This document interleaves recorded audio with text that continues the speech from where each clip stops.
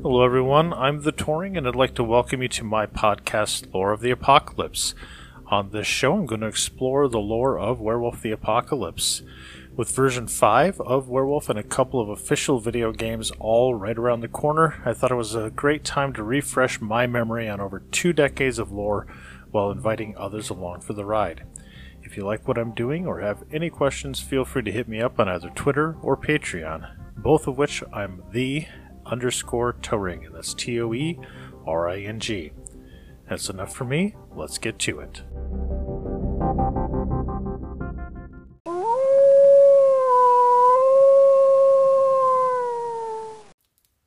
Welcome back to the fire, pup.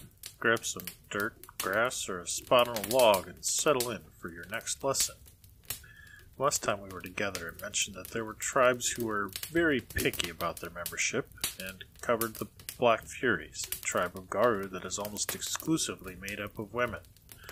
Well, tonight we're going to go to the opposite end of that spectrum and talk about a tribe that will accept pretty much anyone, the Gnawers, where the Furies proudly track their ancestry back to a specific location. The Gnawers either forgot the location of their founding, or more likely don't care enough to be bothered to remember it. Either way, the tribe probably started somewhere between northern Africa and India, but quickly spread far beyond that as they followed humanity and its spread across the face of Gaia.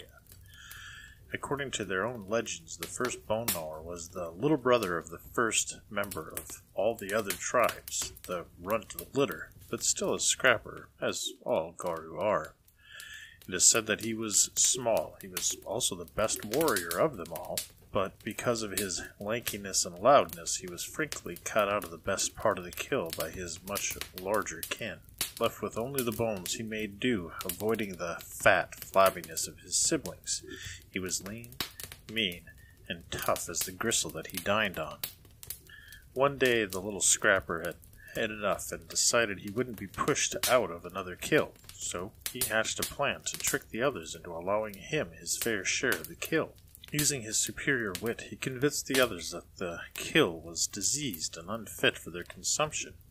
As they backed away, however, he dove in and ate with gusto, only to be called of the worm by his oldest sibling and told to go back to gnawing on bones. This, of course, pissed him off, but he finished his meal anyway.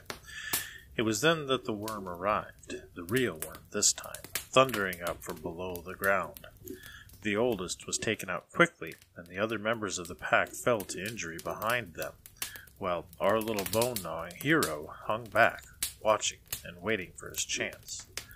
Finally, he saw his opening, the soft spot on the hide of the great worm. He darted in and sunk his teeth into the spot, ripping and pulling. He gnawed into the very bone of the great beast. Blocking his jaws, the tainted creature was so pained by the wounds that it fled, nearly taking the runt with him. Gaia, having seen all of this, spoke up. And so shall it always be. The children of the Gnawers of Bones will bide their time in prudence, and strike when the hour is best for their survival. Now, while I highly doubt the accuracy of this tale, I do think that it does a very good job of describing the Bone Gnawer's overarching theme: survival. Survival at all costs and in any way necessary. Don't put your neck on the line unless there's a damn good reason for it. This drive to survive is what has driven the Bone Gnawers to do something few other tribes have done. Where most werewolves do their best to avoid human population centers, the Bone Gnawers make these very same places their homes. How better to survive the oncoming apocalypse and guide man than to do it from right next to them, after all. During the Impersium, the Bone Gnawers did their part to cull and control the human population, not necessarily because they wanted to, but because they were forced to. They contributed by spreading disease and famine, things that their tribal totem, a rat, is well versed in. This affinity for rats led the Bone Gnawers to be one of the more nautical tribes. After all, what ship doesn't have a few rats aboard? As men spread across the globe, so too did these sea dogs follow. But it was only when man began to settle in cities that they became truly civilized. It was around the founding of Rome that the first mention of bone gnawers living within cities surfaced. They learned there that they were good at living off the scraps of human civilization. They also discovered that they were good at hiding, snooping, and sneaking through the dark corridors and catacombs that made up the city's architecture. It was also there that they found their hatred for slaves and slavery and began their second mission, to lift up the downtrodden. The Gnawers did whatever they could to free those living in chains and bring them the freedom that they so loved themselves. Things were going fairly well for them until the double hit of the Inquisition and Black Plague. Themselves immune to the plague, the ancient Gnawers did what they could to aid the poor who were struck the hardest from it, but ended up being carriers and spreading it further. This great mistake led to what they called the piping, a grand moot to be called in Barcelona sometime during the Renaissance. Every Gnawer the world over was called to the city where they met in the catacombs below it. After many long nights of talking, the bone gnawers enacted what they called the ban of man. Help not man for his survival unless it threatens ours. Hurt no man unless he threatens us. Kill not man for food unless we might perish. Simple enough rules that anybody could remember them, but powerful enough to convey their promise. No longer would the bone gnawers roam around, picking up food for the hungry and finding places for the homeless to sleep. They would look after their own, and that was it. They couldn't afford to be wiped out like the ratkin that aided them. They were to be Gaia's last line of defense, after all. Soon after this piping, the discovery of the New World led to a second grand moot. During this meeting, it was decided that the tribe would abandon the majority of its European territory and migrate en masse to the new continents that had been discovered across the ocean. American bone gnawers soon found themselves fighting at Bunker Hill, exploring the frontiers as mountain men and trappers, and butting heads with the thinly spread Gargu that were already in the Americas. Soon enough, these gnawers found that their usefulness as scouts and explorers was no longer needed by the other tribes, and they were once again discarded by the more warlike members.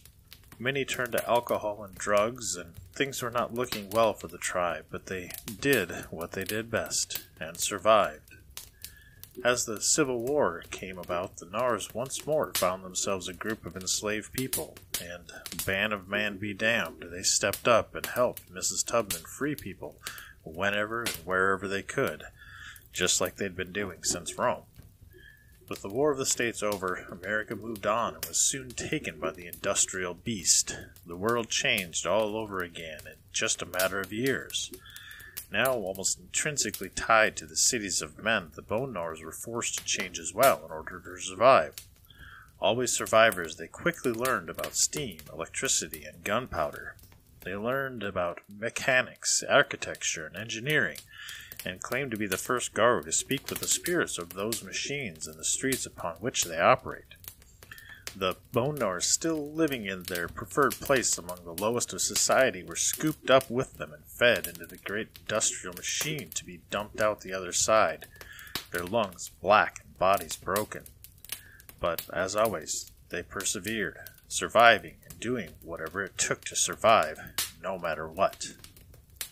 This same thread of survival led through the market crash and Great Depression when they struck up a strange alliance with a similar looked-down-upon clan of vampires known as the Nosferatu. These sewer-dwelling bloodsuckers probably would have been torn to bits by any other tribe, but the Gnawers saw use in them, and soon enough they controlled a good portion of New York City with their help. Don't be spreading that last bit about, though, as some of the other tribes will discuss down the line who wouldn't appreciate it very much. Anyway, the bone gnawers made it through the Dust Bowl, creeping west with the immigrants that flowed in through Ellis Island. Once more, though, the world changed as Hitler and the Nazi Party kicked off World War II, giving the gnawers no choice but to once again ignore the ban of man and join the fight. All across Europe, gnawers led raids against German supply lines, while running rather profitable black markets with the purloined goods. Many bone gnawers rose to fame fighting on the front lines and took great pleasure in freeing the folks that had been held in the camps.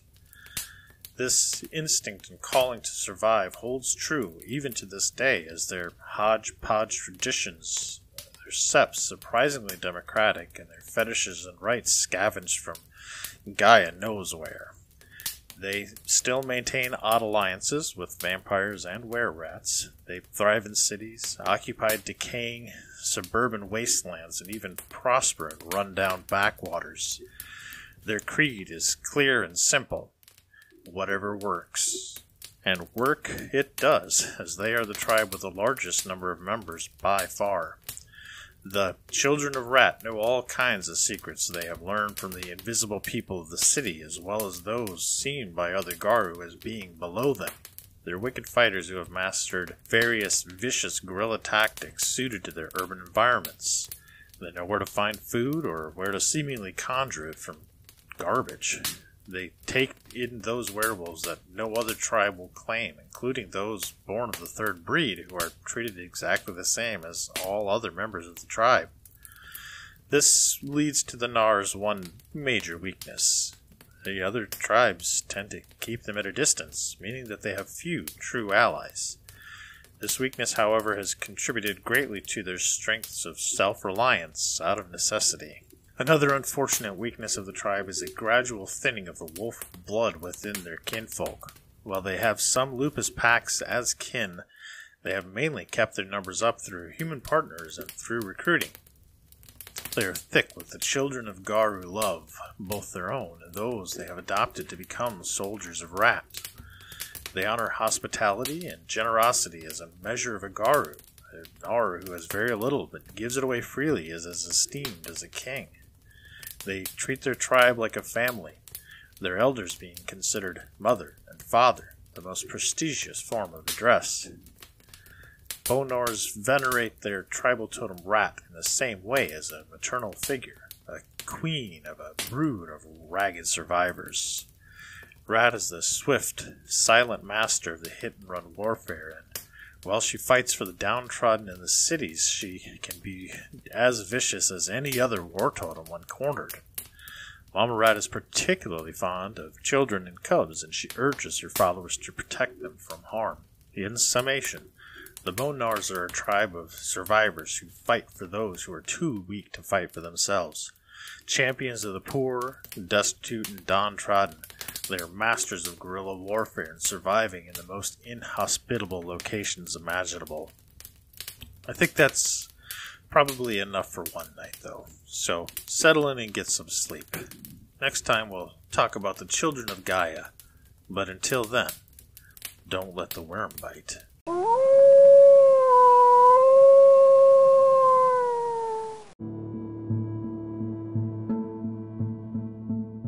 That's it for this week's episode of Lore of the Apocalypse. If you have any comments or suggestions, reach out to me on either Twitter or Patreon by searching for _toe ring.